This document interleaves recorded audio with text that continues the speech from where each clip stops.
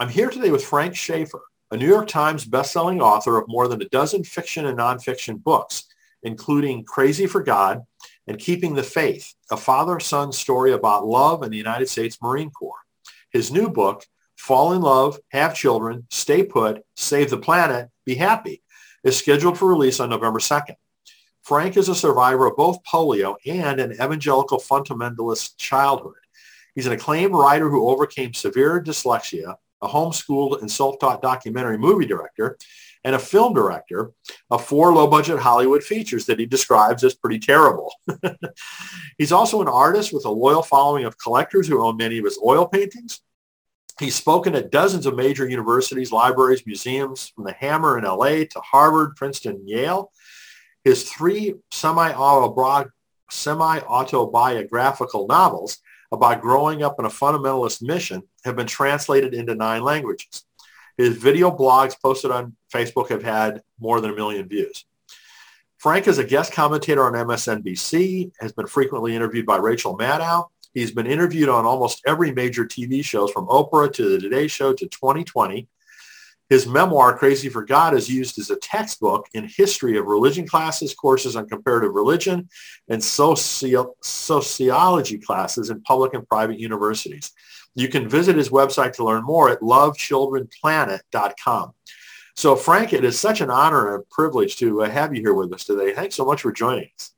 Thank you, Brian. And, it's interesting. We were talking for a couple minutes before we started this. And, it turns out that you and I have so many similar interests. I mean, named in no order of importance, you're interested in publishing, in authors, in Black American authors in particular right now, in your grandchildren, in trying to look back from the point of view of someone in their 60s at what we've learned on the way through, and in writers in general, with Buechner and other people you've done work with and for. So it's always lovely to meet somebody that you're going to share a lot of interest with. So I really look forward to this. And thank you so much for your interest in my new book. And, as I mentioned when we were talking a moment ago, there used to be a publishing industry and there used to be readers. I'm not sure anymore. Everything's online now. So I need all the help I can get in drawing attention to anything that is, on the written page, especially if you're like me and you like to read on the page. Thanks for giving me your platform for a second to say those things and to draw attention to this work that I've been doing. Well, it's my pleasure. Absolutely. I've only started reading the book, so I've got a ways to go, but it's already fascinating. I didn't want to put it down, last night when I was reading it. And, I'm sure that there's a lot of people that are going to love this. Good. So, I think it's got a great future, but, we'll help to get the word out. No question. I hope so. Well, before we get into the new book, you've got such a fascinating background. I'd love for you to just share with folks that aren't familiar with you. Sure. Well, let me sort of start backward from what I'm doing today, and then give you something more of a background that you're expecting. As soon as we're done here, I'm going to walk up the street and pick up one of my 5 grandchildren, Nora, who happens to be 7. She just finished a summer camp. I take care of her every day. She will be here with me. I'm going to cook her lunch, pick some fresh Swiss chard in the garden that she helped me plant a few months ago. And I have been doing this for the last 12 years, taking care of 3 of my 5 grandchildren. And these happen to be the 3 youngest. They live across the street. Every time they walk down my drive, it's a special gift beyond simply grandparenthood, because they are the children, Lucy, Jack, and Nora. Lucy now 12, Jack 10, Nora 7, of John, my son, who was in the Marine Corps, who fought in Afghanistan, 2 tours of duty there, 1 in Iraq, back at the beginning of those interminable wars. It seems like a lifetime ago, came home alive. The driveway crunches every time the postal van comes down. You hear the gravel. And during the time he was in combat, every single day I heard that van coming down. I wondered if it was a van with 2 Marines in dress blues come to tell me my son had died. Wow. So having gone through that, I've got to tell you, everything else is a treat. And it's just as if, okay, this is the undeserved happiness where other people suffered so much more, who lost sons or had people injured and so on. Having gone through that, taking care of his children and have him live across the street, not only fills my heart up every day, but it's kind of to the point where you're asking me about books and a writing career and all this interesting stuff. yes, all those things are interesting, but they do not even register on my scale of what I really do and care about. So I'm not being flip here, but I've spent as much time thinking about Nora's lunchtime menu that I'll cook for her today as I have about anything to do with publishing or a new book coming out. Well, good for you. That's my priority. Now, going back a little further, I was raised in Switzerland by evangelical missionary parents, Francis and Nita Schaefer, who became household words in the evangelical community with many best-selling books. And in a little ministry called L'Abri Fellowship, my dad and mom began it in 1947 after World War II to minister to young people in Europe. They located in Switzerland because the infrastructure hadn't been bombed into the Stone Age, like France and England and Germany and the other countries caught up in the war. They then stayed on and started this ministry called L'Abri, which means the shelter in French, and I grew up there. The first part of my childhood, it was a very simple, regular, ordinary little fundamentalist evangelical commune. Then two things happened. My dad got interested in art and culture, and all of a sudden he's giving lectures on Renaissance art, the work of Bach, the relationship to the Southern Renaissance, to the Dutch and Northern Renaissance, Bob Dylan's early albums, Woody Allen's first films, and all of a sudden students who were coming are starting to find him very cool and a real cultural savant. And people who you wouldn't associate with the evangelical world start showing up at this little mission, like Timothy Leary, the guru of drug culture. Lots of British rock and roll people. And I mention this because Dad's now known as one of the fathers of the religious right. But if you had checked in with me in, say, 1959 through 1968, you would have thought that you were in a sort of a small, open community of chalets gathered in a tiny mountain village, sort of weird hippie Christians with open home policy, lots of stuff on culture, Bible studies, Jesus still being preached as the way of salvation, but nevertheless, all this other stuff, very kind, very open, very non-racist, open to gay people and so forth. Not liberal, very fundamentalist, but this weird connection to culture. So that's where I went into my childhood and my early teens. And then Dad started writing bestsellers, got very famous in the evangelical community, winds up writing a book called How Should We Then Live, which I, as a young aspiring filmmaker, turn into a multi-million-dollar documentary series. Last episode of that is on Roe v. Wade and abortion. That attracts the attention of an old family friend, Dr. C. Everett Koop, who is the Surgeon in Chief of Philadelphia Children's Hospital, soon to be Ronald Reagan's Surgeon General. He comes and talks me, not my dad, into talking my dad into making another book film project called Whatever Happened to the Human Race, that then would feature my dad and C. Everett Koop as co-authors of the book on which I wrote the screenplay and did the movies.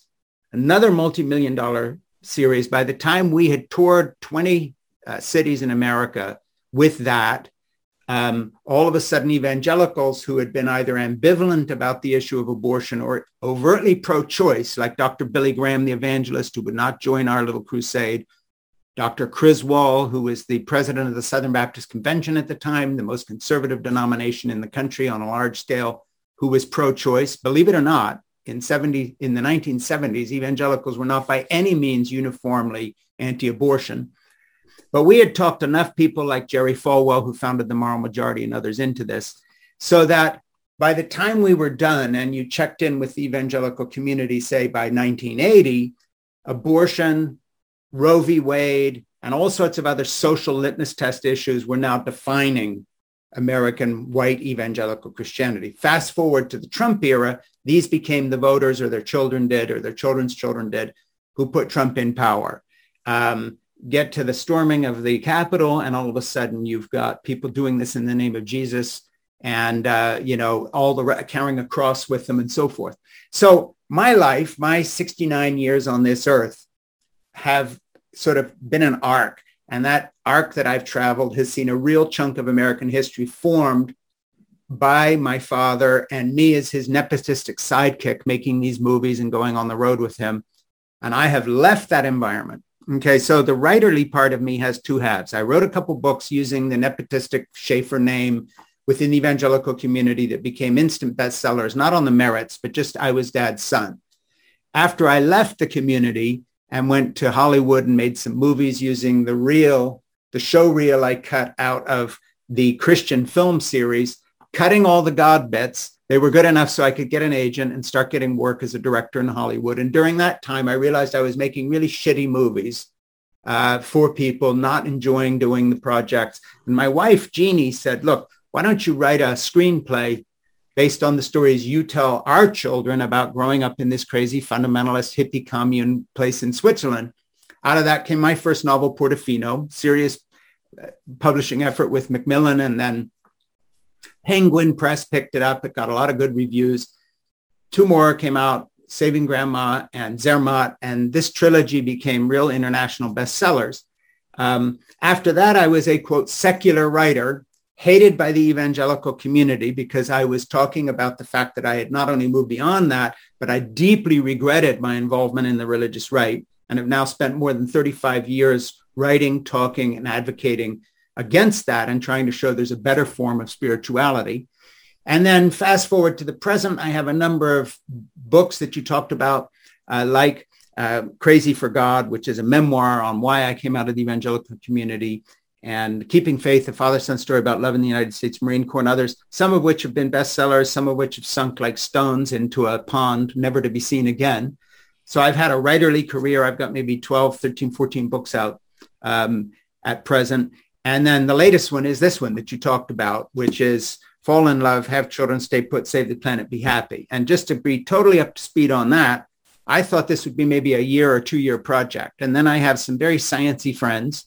And because it gets into a lot about biology and evolution and parenthood and all the rest of this, I began to send them bits and pieces, and they kept sending me reading lists saying they liked it, but I needed to read more books, and it turned into a 5-year project. And basically, it is simply this. It is asking people to redefine what we think makes us happy and gives us joy in terms of human relationships first, and career and success as we define it, and education second. Doesn't mean it's one or the other. It's just calling us to a different set of priorities. And that's what the book is about. So that's a long, convoluted, crazy answer, but I've had a long, convoluted, crazy life. So forgive me for giving you such a... No, that's what I wanted people to hear. I mean, it is such a fascinating, to have kind of skyrocketed, within the evangelical community, with your parents, with your father. Yeah. And then basically, completely divorce yourself from that. Yes. Completely. And I don't want to say go the opposite end of the spectrum, but I mean, that's probably pretty much the case, that you've, rebelled, spoken against very actively a lot of the things that you were told, what you did, from that initial era. So, I think that I'm sure that makes for a great book with, Crazy. Well, when I was writing this one, my editor, Christine Belleris at HCI Press, said, look, you have a little bit about your upbringing. It's just enough to get people interested, not enough to satisfy anybody. You've got to rewrite the foreword and tell people who you are. Yeah. I'm sick of who I am, to be honest with it. I'm sick of telling this story. I was Dad's nepotistic, greedy, young, ambitious sidekick in the 70s. Okay. And I'm very sorry about what we did, but I'd just like to write a book now about relationships and children and evolution and why love makes us a lot happier than money and so forth. But I had to give a context. So at the beginning of the new book, Fall in Love, I do talk about this. And then we move on into... It's important. I think that was really wise advice. Yeah. And be that as it may. And the thing is, post Donald Trump, how am I ever going to escape questions about the religious right? I mean, it's impossible. I was there and I bitterly regret it. I've spent my life trying to undo some of the damage. And by the way, did not rebel in the sense of saying, okay, I'm done with Christianity or any sort of point on an intellectual or theological basis. Rather, weirdly, people say, well, how did you start your journey out? I began to compare all these criminal operations run by people like Jerry Falwell, Pat Robertson, Ralph Reed, and these other big-time Christian leaders who are in it for the money, prestige, and power, to my background in a genuine little faith mission before my dad got famous. I've actually seen what real Christian work looks like. He didn't have a car. He didn't have a secretary. He worked on the side of his bed in a rocking chair on a tea tray. We had no money. We ate meat maybe once a week with chicken and rice and gravy on Sunday because the rest of the time it's all casseroles because there was no budget. They were, they never got Greedy and stole anything. When my dad wrote bestsellers, the money all went into the ministry. I had, whether you accept the theology or not, they were totally genuine. And so by the time I'd been on the 700 Club with Pat Robertson and I'd been to Oral Roberts University and I knew Oral Roberts and his son, Richard, and I realized, excuse me, we've now become part of a vast criminal enterprise, hiding behind 501c3 status, making people multimillionaires. In the case of Pat Robertson, his family actually became billionaires, inclusive of owning diamond mines in South Africa. Wow. And Jerry Falwell lent me his jet.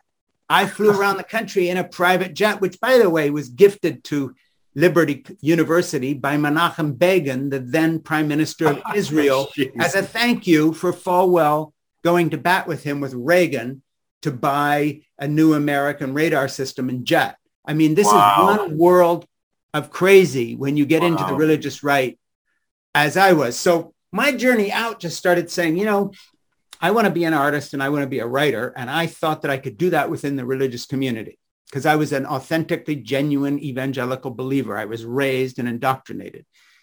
When I began to look at the big time version of that community, it was so disgusting and so ugly and so driven by rage and hate all the time in terms of the way they raised their money. Not that the leaders cared about one iota of the things they talked about. It's all just a method. I got really disgusted. And of course, once you pull at that tapestry thread and you begin to ask questions, sometimes the whole thing comes apart. So I wound up at a very different place that I chart in my book. And one of the things that I began to understand was that our human values really come from our evolutionary past. They don't come from the Bible. They don't come from religion. They come from who we actually evolved to be. Big surprise. That's people who care about each other. Hunter-gatherer societies wouldn't have survived unless there was some sharing, some caring. And so, if you look at the science now, it's all moved from survival of the fittest, which is kind of a misinterpretation of Darwin, to a very different dynamic. And that's survival of the friendliest, those who can cooperate. And the irony of all ironies is some of the least cooperative people in our culture now are white evangelical Christians who, for instance, as we speak at this moment, are rebelling against getting vaccines because they have politicized even wearing a mask or getting a vaccine to the point where they're genuinely anti-science, not just in climate denial, but many things, homophobia and so forth. So, the crazy thing is the journey that took me out of evangelical Christianity did not make me a non-spiritual person. It made me far more spiritual in the sense of actually having a real basis in my life, which is evolutionary biology, of caring for individuals, because this is what gives us joy. This is what makes us happy. It's not that I'm some sort of special kind of nice guy that I want to cook lunch for Nora today. She is my gene pool. I care about her. Therefore, I care about this community. Therefore, I go and pick her up in public school and do what I can there to help that because I care about this. That's how the human race actually works. And fall in love, have children, stay put, save the planet, be happy is a call to what I call authentic family values that are science-based, as opposed to the fake family values we were selling as a bludgeon with which to beat women back into conservative patriarchal roles, et cetera, et cetera, et cetera. So it's kind of the sum total of a journey represented here away from fake family values to real ones. And real family values don't just include pair bonded or married families. They include non-binary people, gay people. They include people with no children at all who are still caregivers in the community around them. So in that sense, we're all mothers. And that's a non-gendered term. We're all caregivers. And our choice is, do we want to live that way or pretend that we're really here because we, studied engineering, or we're the president of a corporation, or we clean hotel rooms? And we're defined by that career. Are we defined by career or relationships? And that's really the question the book asks. And of course, I have an agenda that I'm pushing there. Well, your comment about, we're all mothers, we should be, think of ourselves as all mothers. I was reading about it. I was fascinated. And because of my experience with a lot of women authors, I had reached that same kind of conclusion. Yeah. Is that, oh my goodness, us white males have got a lot to learn. Yeah. From that perspective that I think is so it's always been valuable. Now it's being recognized, I think, more and more as increasingly valuable. Not just in books, but in politics and, across the board. So, I was glad to see your terminology there of raising that, that notion, that concept. So you mentioned that it took you quite a few years to write this book. When you go back to think about how the book started, what motivated you to take that journey of all those years to write this? Well, there were two sort of big turning points that led to this book. My books, I have written novels, but my nonfiction is rather biographical. Like I wrote about my son. I wrote with my son, keeping faith while he was in the Marine Corps, because that's what mattered most to me then. I have 5 grandchildren. 2 of them are grown and they're in 20s and they grew up in Europe. And the 3 littlest who grew up here are growing up here. We started doing childcare for. I began to compare my involvement with the childcare that I was giving them and the knowledge I was bringing to the table as a grandfather compared to my woeful ignorance when I was a father as a teen after I got Jeannie pregnant when we were 17 and 18 in an evangelical fundamentalist community, no less. Couple things, looking back at that, we were so fortunate that that community, while it got many things wrong, I think, got one thing right, and that it was incredibly supportive of young families or even parents or single moms or dads, irrespective of whether they were pair bonded or married or whatever. And so, my early opposition to abortion was really unfair because I was comparing other people to Jeannie's in my situation. We were teen parents. We kept our baby. Yeah, you kept your baby, all right, in a community that gave you a free place to live, paid all your medical bills, health insurance, a stipend. You could eat in the communal dining room for 5 years. Wow. Until we had our second child. Wow. So basically we had moved to modern Scandinavia.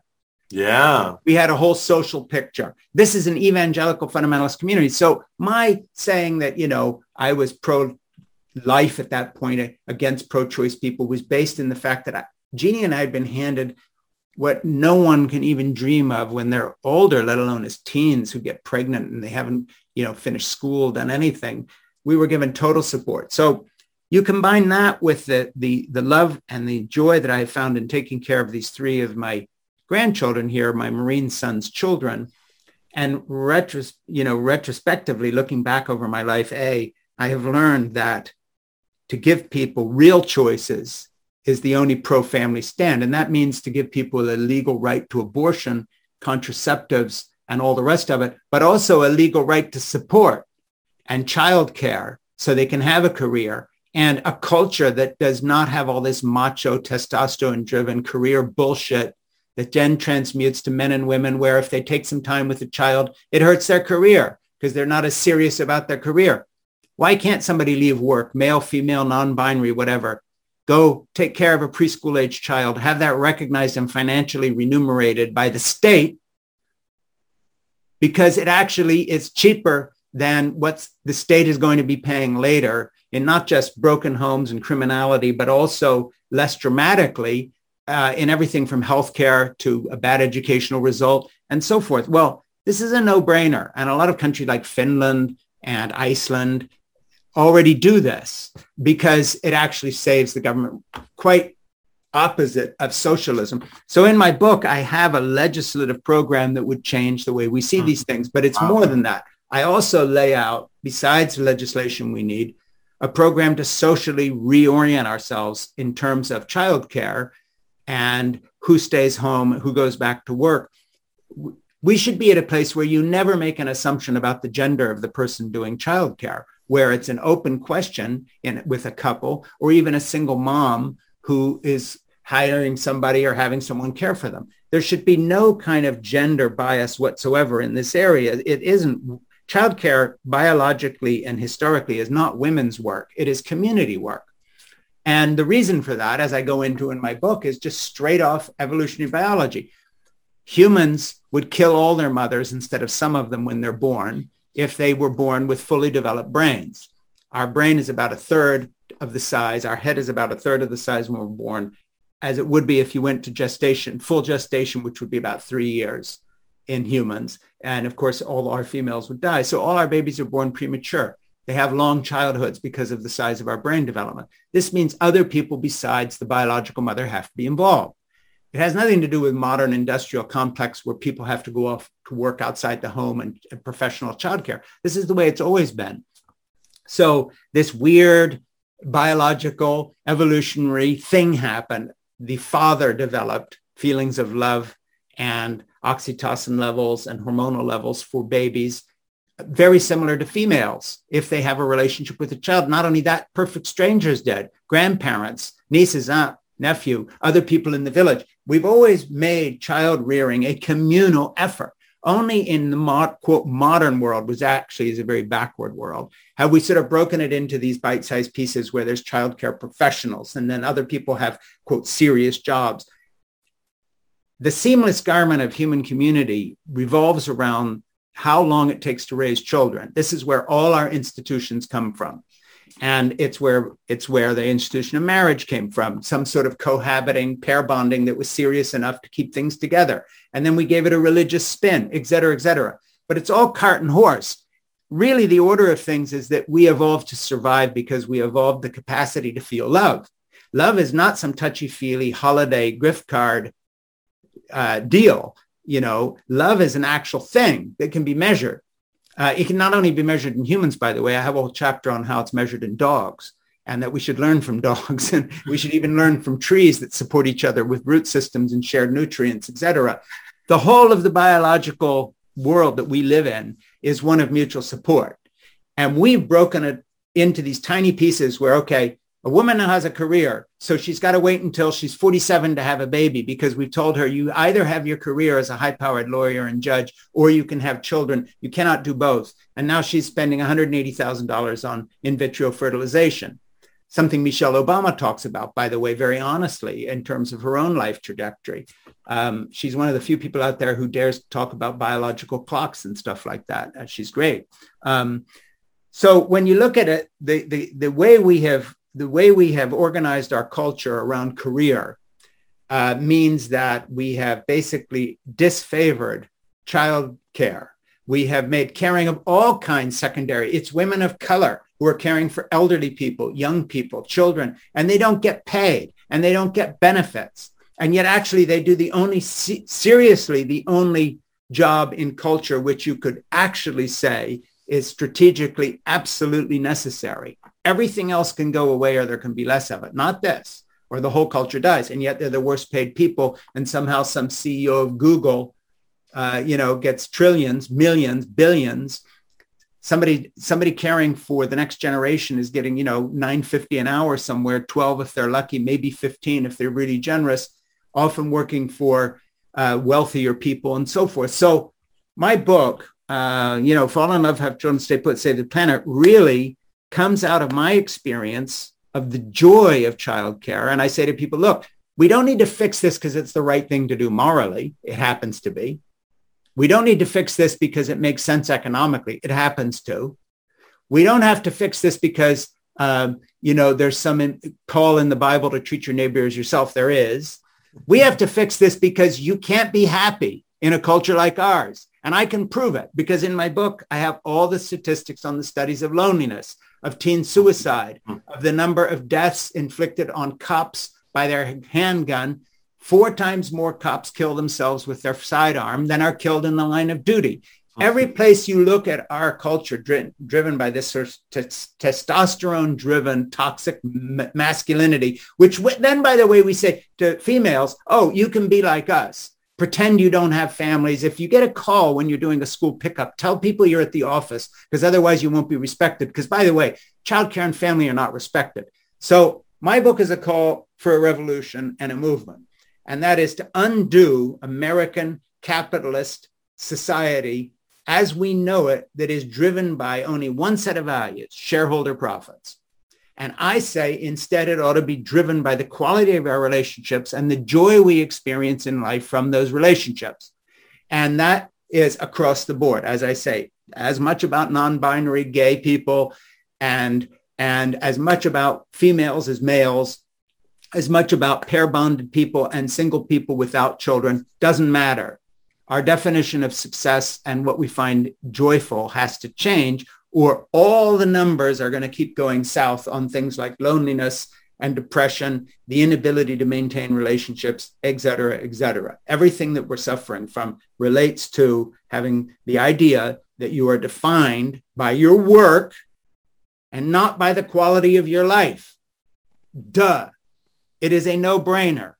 And the other context that the book comes from is COVID, because I had just sort of wrapped this thing up and found a publisher, and all of a sudden the whole pandemic began to hit. And I thought, I hate to say this, but this book is at the right time, at the right place, because now our entire society is having to rethink this, not because Frank Schaeffer wrote a book that no one will pay attention to, but because we have been forced to stay home and confront the fact that all our patterns of life have been broken.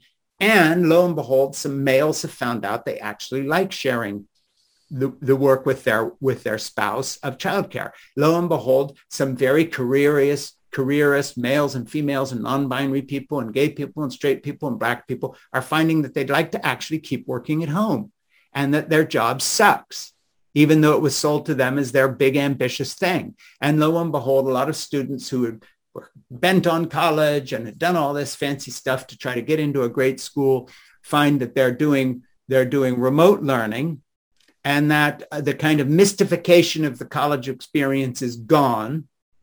And the fact that they have an Olympic-sized swimming pool or single bedroom dorms is gone. You're home living with your parents. You're thrown back into primary relationships. And now let's just see what you're made of. And everybody has been sort of rocked back. So the book comes out in the context of a culture that is actually asking these questions. When I started writing this book 5 years ago, there were some editorials by women who were having trouble with IVF or something on maybe miscarriage, insensitivity, people not looking at this carefully, or moms who had high-powered careers having trouble with childcare, or maybe a little murmur somewhere about all the women of color who work for rich white people and don't get paid to do childcare. But it wasn't a movement. And now, quite honestly, I would challenge anybody listening to this, go through The Guardian, The New York Times, The Washington Post, The New Yorker, The Atlantic. Go through the last 3 weeks of any of this stuff, and you will find not one, not two, but dozens of articles related to back to work concerns.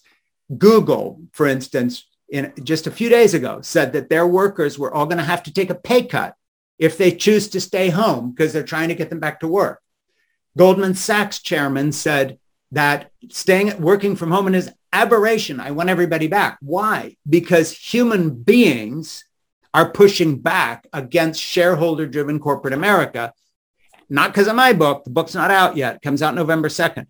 So I am hopeful, that when you write a manifesto that changes things, it has to be in the right time and right place. But with a little bit of luck, sad as I am about all the effects, and a couple friends of mine who have died of COVID, if something good comes out of COVID, it will be this. And that is, we're going to recognize we're more interdependent and that we do need other people. And we are going to recognize the folly of having been forced by corporate America to adopt a lifestyle which guarantees a lack of satisfaction with our lives. Guarantees. That's it. So let's stop looking at gross national product to define everything, and let's start looking at happiness. Let's start looking at joy. Let's start looking at relationships. Let's start having the quiet moments, not forced upon us by a global pandemic, but chosen. And let's fight the corporations, and let's fight the government if we have to, and demand some actual changes which reorient the kind of priorities of our culture. And luckily, because of COVID, a lot of what Joe Biden has done in terms of child subsidies and all these other things are beginning to move in that direction by popular demand. So it isn't even just a Republican Democratic issue. People in general favor these sorts of policies, and I've listed what they must be in my book.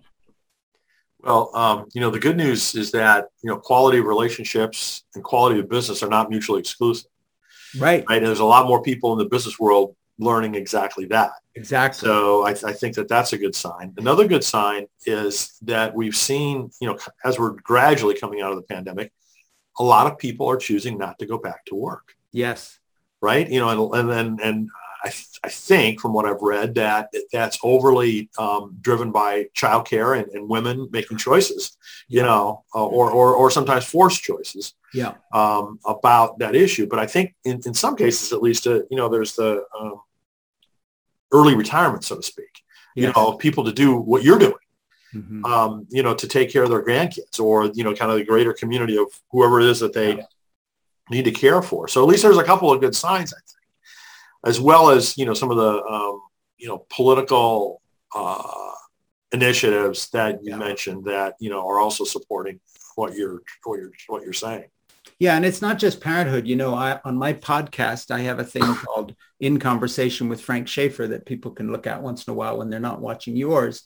And in Conversation with Frank Schaefer last week, and I was talking to Felicia Davis, who happens to be the CEO of the Chicago Women's Foundation that gives away millions of dollars to groups that help women practically. Housing costs, education, battered women, place to live, homelessness. Felicia comes out of a really interesting background. She's a Black woman who was a detective with the Chicago Police Force in the Violent Crime Division for 10 years. Talk about seeing the hard side of life. After that, she worked with Rahm Emanuel when he was mayor of Chicago and in a very senior position. And now she's the CEO of the Chicago Women's Foundation. Well, I asked her something really interesting. I said to her, in your experience, have you ever had to kind of try to hide what you do as a caregiver in order to bolster your career? Because I have some women friends who said, and men too, by the way, that they aren't honest about child needs. They're doing a school pickup and they say they're going to run an errand or to the office because you're not taking it seriously if you're a caregiver. So she laughed and she said, tell me about it. We could do a whole episode on navigating that. She said, I'll give you an example from right now.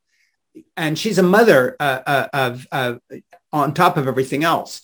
But she said, I'm going to give you an example from another kind of caretaking right now. My mother's sick. She's an elderly woman, and I am having to care for her. She's in the bad old days. She said, I might have not told people that. I'd pretend I was at the office. And now I just say, hey, listen, I know I should be at the office. I know this is the time when I'm supposed to be working. I am going to see my mom and take care of her because she's sick right now. You got a problem with that? And God bless her. I mean, that's the deal. When people were doing Zoom meetings and suddenly there were children showing up in them, my daughter, who happens to be the CEO of an investment company in New York and has 2 kids, my 2 older grandchildren, who I've spent a lot of time with over the years. They've come and helped me doing builder projects, all sorts of stuff, but they didn't live across the street. I asked Jessica to write something in my book. And I told her, I said, okay, I'm looking for an example of something, Jessica. And I'll just tell you this thing because I think it's fascinating. And I'm reading this from the forward. As my daughter, Jessica, CEO of a green energy investment company in New York, put it, quote, businesses were established by men. They pretended they had no families. Families and women stayed home. When women joined the workforce, the deal was we pretended we didn't have a family either and played by men's rules.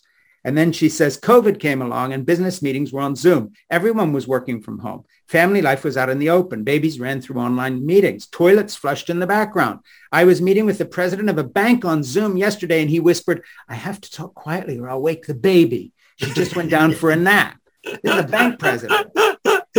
That's great. Not only were families suddenly visible, people seemed to be getting used to the fact they didn't have to hide them. And then another, that's my daughter, by the way, and another woman friend of mine, commented on the fact that whether it's a doctor's appointment or maybe a school event, when I'm on a professional call, I find myself not wanting to admit where I am. For instance, I say I'm at the office, not doing a school pickup. I wouldn't say that I've completely stopped doing that these days, but after COVID, I'm much more forthright about my actual life and priorities.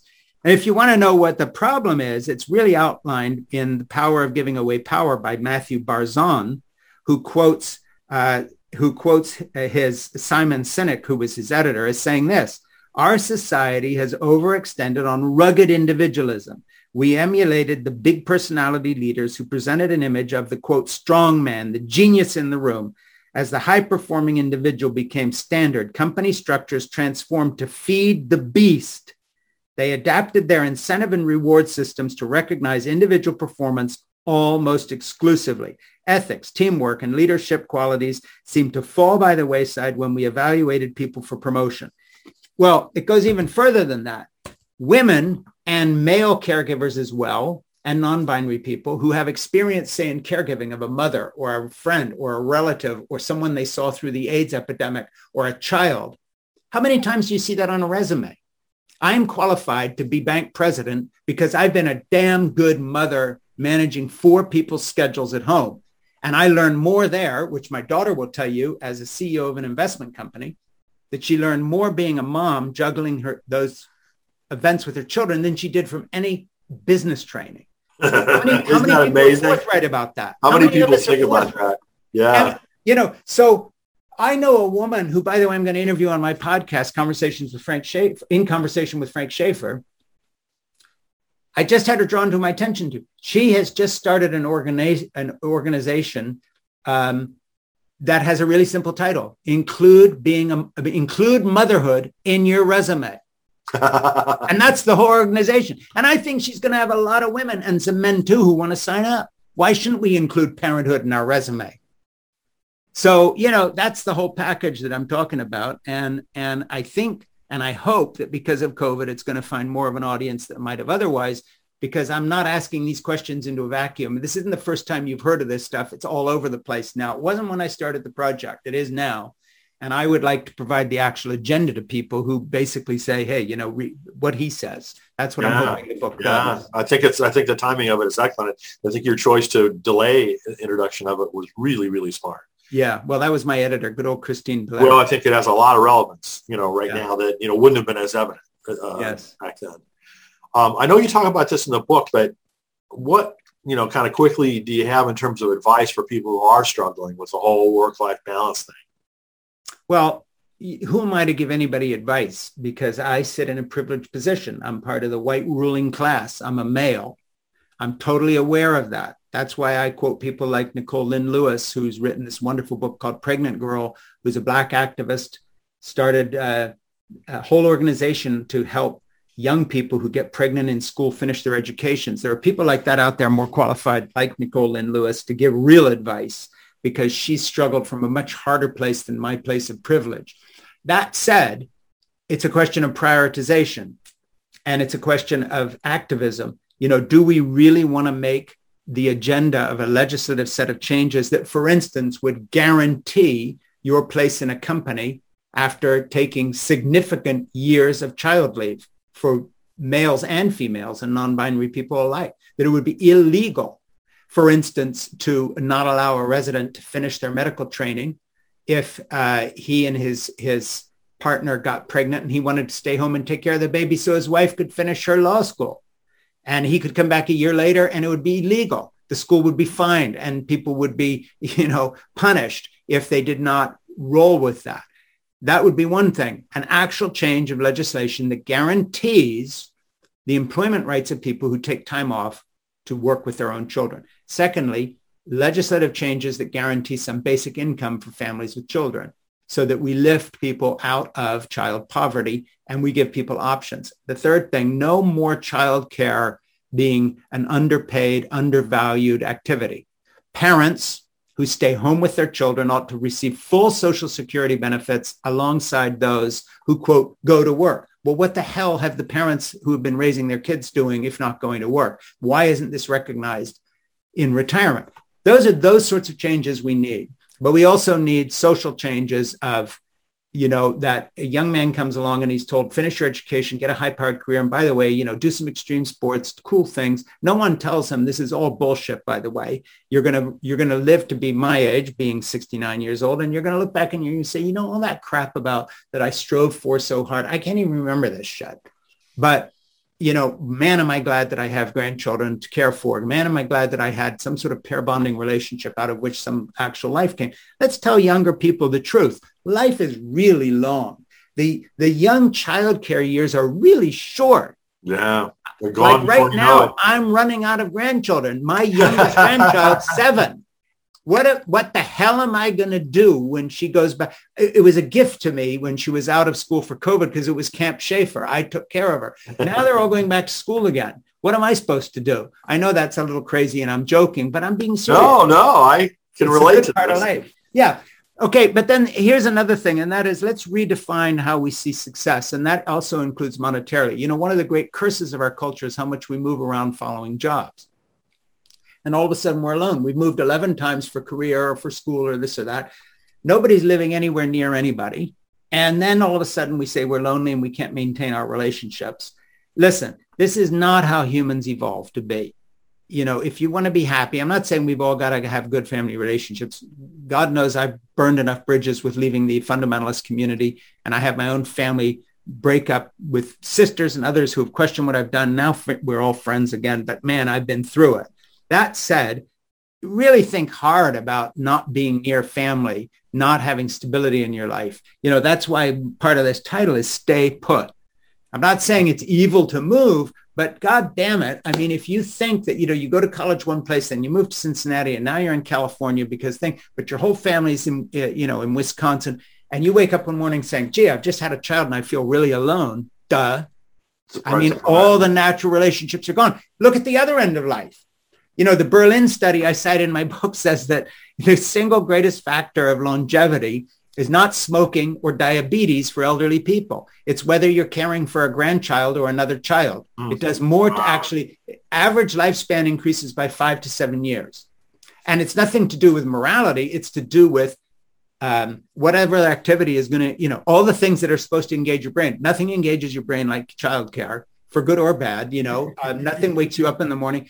So, you know, all the patterns of life we've got segregate the generations. We stick old people off somewhere. They choose to live in communities you're not allowed to live in unless you're 55 or older or 60 years older. This is working out? Not at all. You know, kids are stuck in daycare. Moms and dads are working, you know, 2 careers and maybe see somebody on the weekends. Everybody moves 11 times during their life for career. Oh, and then we're not going to provide childcare anyway. So now we're broke. And then we sit down at the end of the day and we say, how come people aren't forming pair bonded relationships and having kids? What's happened to the joy of parenthood? Why are we all feeling so put upon? How come nobody seems to have any time? And the only way you can get off that treadmill, besides the legislation and the social change, is by raising, here's my real advice, raise your expectations in the area of relationships and lower your demands when it comes to material prosperity, period.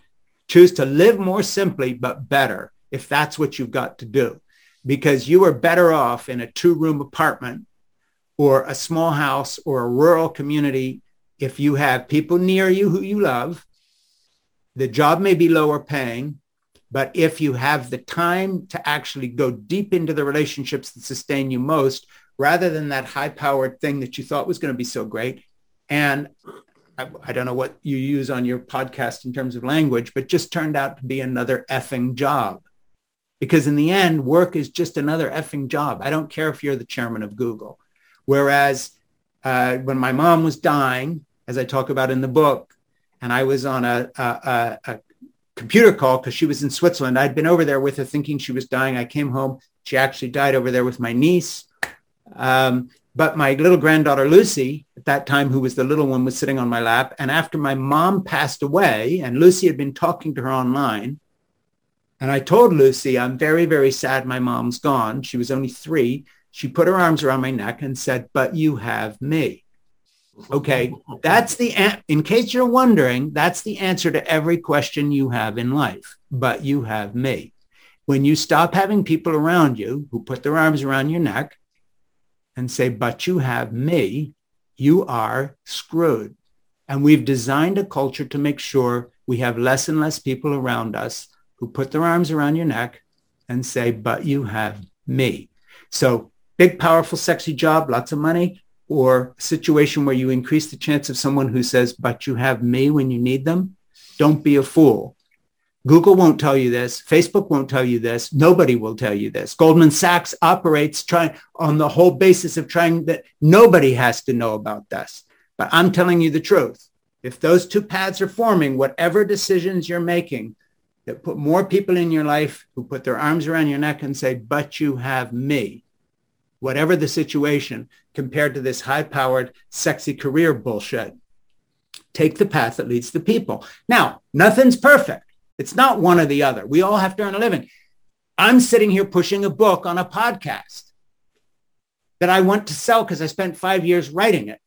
But you can make choices. I'm doing this sitting talking to Brian, and I'm not out there somewhere on a speaking tour of the college circuit, because guess what? I might sell less books that way because I've done a lot of speaking in my time. I don't care, because I want to be here for Jack, Lucy, and Nora. That's what I really, really care about. They need me to put my arms around their neck and say, but you have me. So I've made some choices. I earn a lot less money than I would otherwise. Jeannie and I took Social Security early and therefore got a little less to compensate for the fact that I had stopped in the big striving thing. We've got our Medicare going so we could work less and do more with these children. And the result is I have more people around me who say, but you have me. And I think it's the best trade I ever made. So we can all do that in various ways. And it's a question of setting out life priorities and then doing our best. And then we're going to fall short, but we do our best. That's my best shot. Well, Frank, thank you so much, first of all, for doing this. It's an amazing book. I think it's like going to be great reading for a lot of people. Some people are going to have a hard time, taking that advice, right? I mean, it's one thing for people like you and I in our stage of life. It's another thing if you're in your 20s or whatever. It's a little bit harder to swallow, I would suspect. Yes. But, I think having said that, there are a lot of people already that are realizing, some of these lessons that we've learned. So in any event, let people know again where they can find the book. Okay. Well, the title is Fall in Love, Have Children, Stay Put, Save the Planet, Be Happy. My name is Frank Schaeffer. And you can do me the most good if you happen to like this message by doing two things. You can pre-order it on Amazon. And ironically, that means more small bookstores, independent bookstores, if that's where you buy books, they will stock it, because sadly, everybody hates Amazon, but everybody looks to the ratings to see if a book's serious. It means my book will get reviewed more. It'll be noticed more. It'll be in more small bookstores. So if you're going to buy this book anyway, do me a huge personal, massive favor, and that is buy Fall in Love, Have Children, Stay Put, Save the Planet, Be Happy, online, off Amazon early, so it's delivered a day or so after November 2nd when it's in the bookstores. And the second thing is, if you have a book club or a group or a mother-in-law or anybody you ever do booky things with, I do whatever will help my book thrive and get this message going and this movement going free of charge. I will do a Zoom call.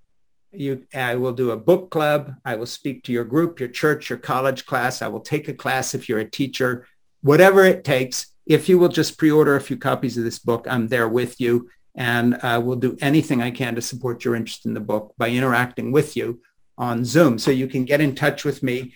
And Brian's going to post the link to whatever it is, how we all link up. Yep.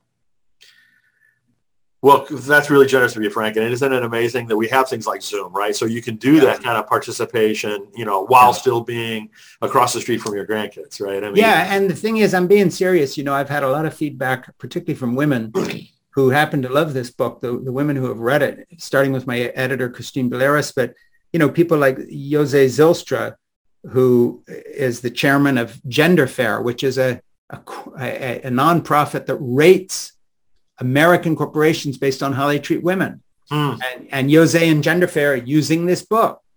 And hopefully, corporations or people with a little more enlightened spirit will read it. I don't expect Goldman Sachs to be giving this book away with every new account a zillionaire opens, but there are companies like AstraZeneca, for instance, who have a CEO who's very open to trying to do better things for families and these kinds of things. So, with Jose Zylstra and people like that involved, women who do things for women involved with this book, I'm hoping it finds an audience. And in all seriousness, if you have a little book group somewhere, just pre-order the book.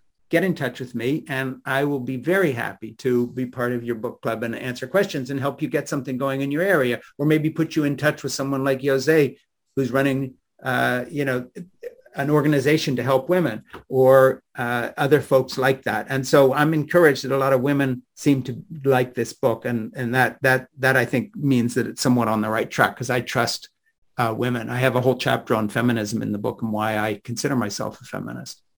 Good, good, good. Well, Frank, thank you again for doing this, and thanks for joining us to tell us all about the story and your beliefs, your writing and your work in this area. Thank you very much, Brandon. Thanks for the opportunity.